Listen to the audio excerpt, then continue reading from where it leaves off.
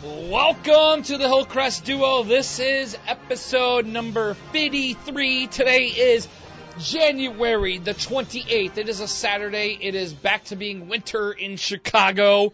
Last week at this time, it was in the 60s. Now it's in the 30s. And that's always unfortunate. Yeah, oh well. So some of our TV shows are back on the air. Gotham, Supergirl, The Flash. Next episode, episode 54, we will talk about some of those as they are getting going. But this episode, we're going to focus on our top lists from 2016. I am Metal John, at Metal John Radio on Twitter. I've got my top 10 films of 2016. We'll go through those. He is Brad Risto. I'm at Outsider Brad. I have my top 5 video games of 2016. I've got a couple honorable mentions, but I have my list. And we're going to start with Brad. So, Brad, yes. Top games of 2016. Why don't you go with the top 5? Well, I'm going to give the 2 quick honorable mentions. One is Pokemon Go. Oh, because number 1? It was a kind of shallow game, but it was an amazing game. It was a legitimate phenomenon. Quite honestly, the only reason I stopped playing Pokemon Go is because everyone in my family was playing it, and on the data plan we started going over, so had to cut off. So unfortunately, we had to cut off in the middle of the month, so I just stopped playing and never got back into it. Another game. I kind of fell off on it just because of the cold weather. Well, it's much easier to play when it's warm outside because you just walk around. Well, that's what and if they want to get people playing it again, I think the smartest thing Pokemon Go could do is when the weather starts getting nice, when it starts getting warm, they do a massive update. Something that would change the game a bit. Yeah, and I know you can't just cater one particular region. I mean, it's always nice down south. Right. You know, it's always nice in certain areas of the U.S. But they could have tried to. I always thought they should have tried to add some sort of feature at malls. Well, yeah. Where you could walk around inside a mall and hit Pokestops. Well, there are some malls that have Pokestops, but that's neither here nor there. Another game that gets an honorable mention. It's more or less once again one of those interactive stories. Firewatch. You may or not have heard of it. There is actually a movie being developed based on it. It is just a truly unique game, truly beautiful, and just something that cannot really be described. You can only experience it by playing it, or even just by watching it, because there are plenty of YouTube Let's Plays out there. Go in there, type Firewatch Let's Play, and it's just a nice, fun game. It's going to kind of probably make you want it, but that's that. Okay, but number 5, my 5th best game of the year. A lot of people are probably going to get mad at me for this one because a lot of people want this to be the game of the year, but for me, there are issues that I have with it, and that's Overwatch. Few games can be called genre redefining, but Overwatch does fit that mold to a T, a game that focuses 100% on the online gameplay. And I know you play the online shooters pretty much exclusively. You don't really care that much about the main story. So this game is kind of pretty much made just for you because it's a game that focuses on the class system of a game you've probably never played called Team Fortress 2. You have all sorts of different characters that have different abilities, different powers. And obviously just 100%. Is it an RPG? No. It's just online multiplayer. Okay. So you're playing against different teams, you have different character classes, and you have different perks. Well, that's why it reminds me of RPG, because I think about different characters and classes and skills. Well, you have to pick a class. Like a team RPG. But you're not leveling up that much, really. Okay. And you're playing online, and it's trying to find the players that complement the other teams, your heroes. But it is a great game. The reason why I'm against it is because it doesn't have much of a single player campaign, i.e. none. And I'm not much of an online game player because I'm afraid of being called a noob and finding out troubling things about my mother. So that's always the worst. Yes, when you find out, how many people have slept with your mom. You're like, wow, I did not realize that. When did you find that out? That it was just so loose. Mom, why? Who's Louis 749-6? Yeah, he says he banged you. Why are you doing this, Mom? But no, it is a truly fun game. Like I said, but the lack of a single-player campaign just kind of turned me off. But if you want to play online multiplayer, this is the creme de la creme going right now. If you haven't gotten in on the Overwatch revolution, you need to give it a try, Metal, because I know you like online multiplayer shooters. Absolutely. Okay. So give it a go. My number 3, a lot of people probably didn't like this game, but my number 4, Mafia 3. Once again, a lot of people didn't like this game, but I loved it. It is a GTA clone, admittedly, but unlike all the Grand Theft Auto games, it's connected. Mafia 1 is connected to Mafia 2. Mafia 2 is connected to Mafia 3. Mafia 3 is basically a simple story told well about underworld revenge, but it's the backdrop. It goes against that really pulled me in. It's set in a deep South city amongst the backdrop of the Civil Rights era, and it is completely unapologetic in the way it addresses those issues.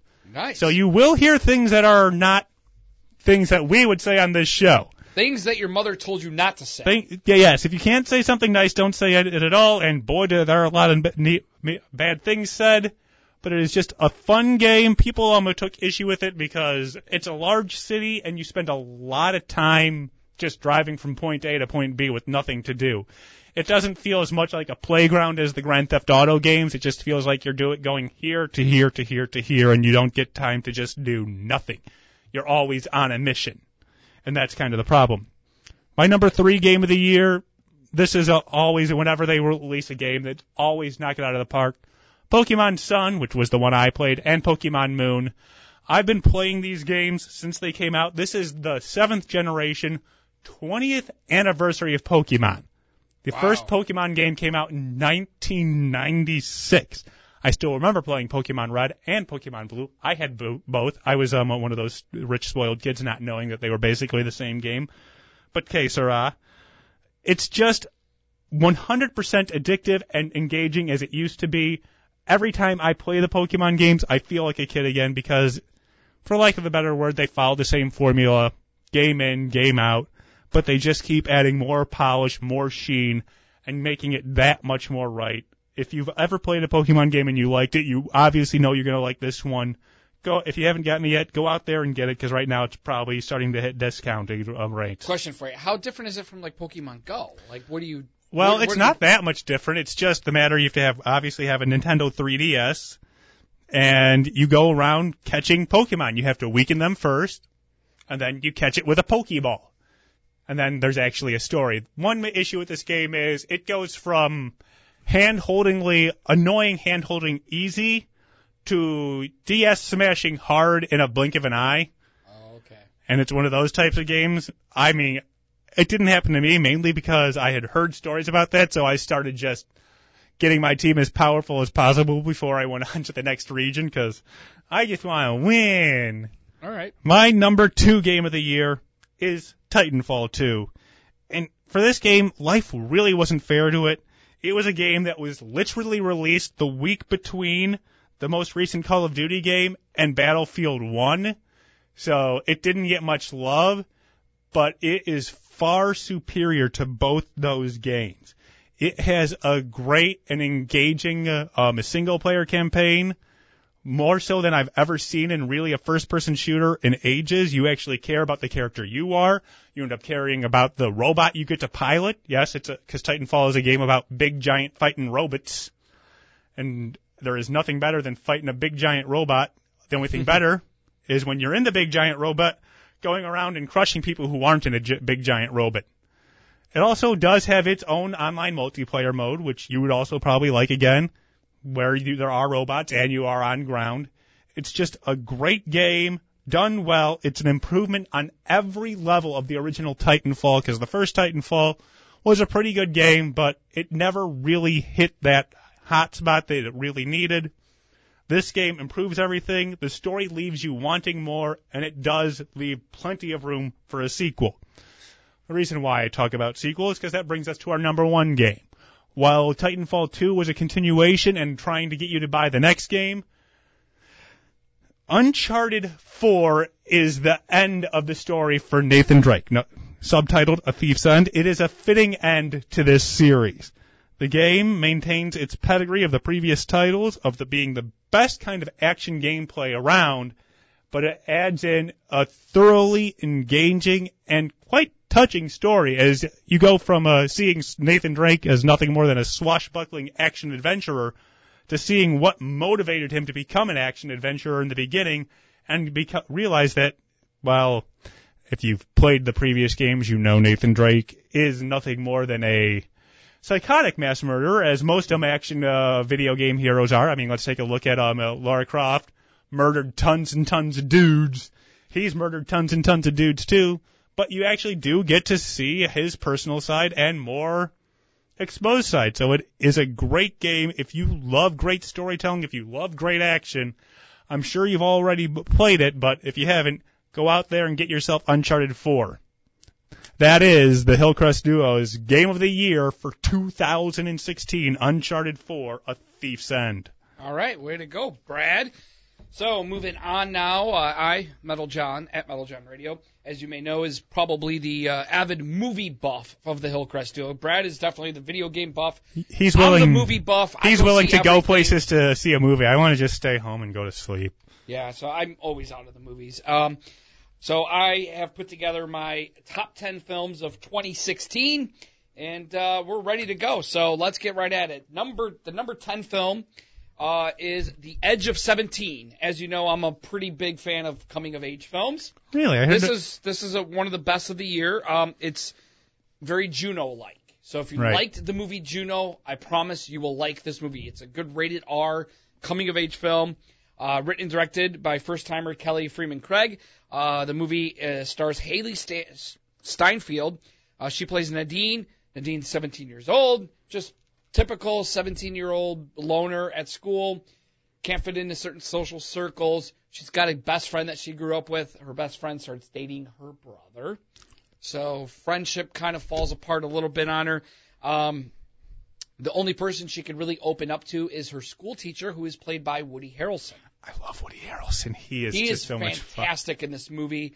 There's nothing he's not fantastic in. The chemistry between Haley's character and Woody Harrelson is awesome in this movie. It's a really well-written, well-directed, well-acted film.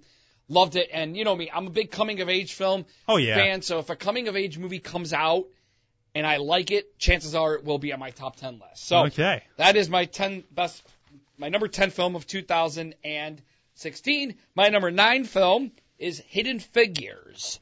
The one about the NASCAR. NASA. NASA, yeah, the three African American women that helped NASA with some of the early space missions.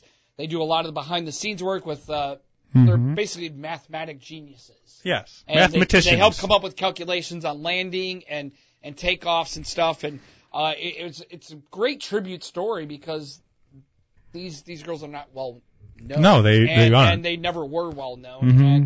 They were looked down upon because they were African Americans, and it was the 50s and 60s, peak of the civil rights era. So it was a story that needed to be told. And I'm a big space guy. I love NASA. I love space shuttles. I love that stuff. So this movie obviously kind of hit 2 home runs. First of all, great story, and second, it involved NASA and space shuttles. Did you ever see Space Camp? Yes. That is the most ridiculous movie ever, but it is hilarious to watch in retrospect. Yeah, I mean, Hidden Figures kind of almost has an Apollo 13 feel. Well, yeah, I know. When you're watching it. Yeah. Well, the space movies are always great, especially these good space movies that are based more on reality than anything else. Number 8 movie, probably one movie that got snubbed big time in the Oscar nominations. We will do an Oscar show in a couple weeks, but our Oscar nomination, this was a big snub. Sully, the true story of pilot Chelsea Sullenberger, played by Tom Hanks, directed by Clint Eastwood. Great film. I mean, Tom Hanks should have earned an Oscar nomination for it. Of course. But he did not, and it was my number 8 film of 2016. Biopics are always hard for the actor to get the best actor because he's playing a real person. It's kind of unfair, but it's the way it is. Yep. My number 7 film, Manchester by the Sea. I know you're seeing a lot of advertisements on TV for this one. Casey Affleck, basically, this is a very heartbreaking, depressing, sad drama movie. Really tugs at the heartstrings. Casey Affleck does a wonderful job in this. Probably going to win the Oscar this year. He's being asked to look after his nephew after his brother dies, but he's got his own tragedies he's dealing with. And it's just a very well-written, well-directed, well-acted movie. Great story, but again, if you're not into the depressing drama-type movies, you're really going to love it. I'm going to avoid this one. I don't like sad things. Sad things make me cry. One thing about my list this year that really kind of stands out outside of other lists is this one has more true story films in it than most of my previous lists. A lot of good true stories came out this year, though. So my number 6 film is another true story. It's called Lion. This one is about a young Indian boy that falls asleep on a train. Oh, he yeah. can't remember where he's from. He mispronounces his own city's name. He doesn't know his mom's name. He knows her as Mom. So Right. when he does wake up and he finds himself at the police station, they have no way of finding out where he's from, how to contact his mom. So they put him in kind of an orphanage, which is just a bunch of young boys that are lost. And he gets adopted by an Australian couple. And it's basically his entire life story. When he gets older, the actor playing him is Dave Patel, who's from Slumdog Millionaire. Nicole Kidman's in this movie. Just a great story, and it is a true story, and it's kind of an eye-opener because you really don't realize what happens in some of these other countries. Yeah. And this is a very common thing that just kids get lost in other countries, and they have no way of finding who they are, who they belong to, or even getting the word out. Like, here's a missing kid, who knows him? Right. It's just... And Dev Patel is just a great actor. Oh, absolutely. I mean, fantastic story. I mean, it'll definitely tug at the heartstrings. My number 5 film of 2016, another true story, Hacksaw Ridge, directed by Mel Gibson, starring Spider-Man, Andrew Garfield. His return to try and be respectable after, Well, he's imploding. had a couple of small things. He did The movie The Beaver. Well, this is his big return, though. But he's fantastic. I'm a big war movie guy, so I love the war movie stuff. And this is a great story about a young Army medic, Desmond Doss, played by Andrew Garfield. He refused to touch and hold a gun for religious reasons, but he enlisted in the Army because he wanted to help fight for his country. Right. Got a lot of slack, got a lot of grief because he didn't want to fire a weapon. He didn't want to learn how to shoot a weapon, didn't want to touch a weapon. He just wanted to be a medic. And he ended up earning the Medal of Honor without firing a single shot in war.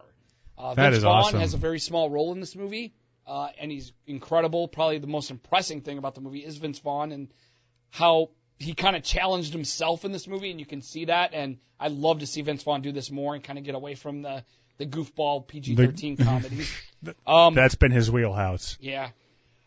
Pays the bills. My number 4 film, 2016, Fences, based on the stage play of the same name. Oh, the Denzel thing, yeah, and Viola August Davis. Wilson. Yeah. I've heard so many good things about this one. It's about a blue-collar African-American family in Brooklyn in the 50s. Just, it's got a few storylines going on, but they all center around Denzel Washington's character's Troy. Viola Davis is in the movie, and I learned Viola Davis actually played this part on the stage play. Yeah. So This is her Amanda role. Waller. Viola Davis. Mm-hmm. A fantastic film, great story, just about being blue-collar, African-American in Brooklyn and just dealing with everyday Working issues. class. And working class, yeah, just good. So moving on to my top 3. The number 3. We're at the top 3 now. My number 3 film. This was my first favorite film of 2016. It stayed up on the top 5 all year. That is 10 Cloverfield Lane. 10 Cloverfield Lane. Really good movie from last spring. John Goodman's performance, incredible. Just the story, the suspense, all that was just so awesome about this movie. We had a whole podcast where we talked about it, and I kind of threw the question out there of what would you do if you were in that situation? You're in a bunker, and the guy who's holding you captive is telling you, look, you can't go out there. There's something out there. The world is ending right now. This is the only safe place.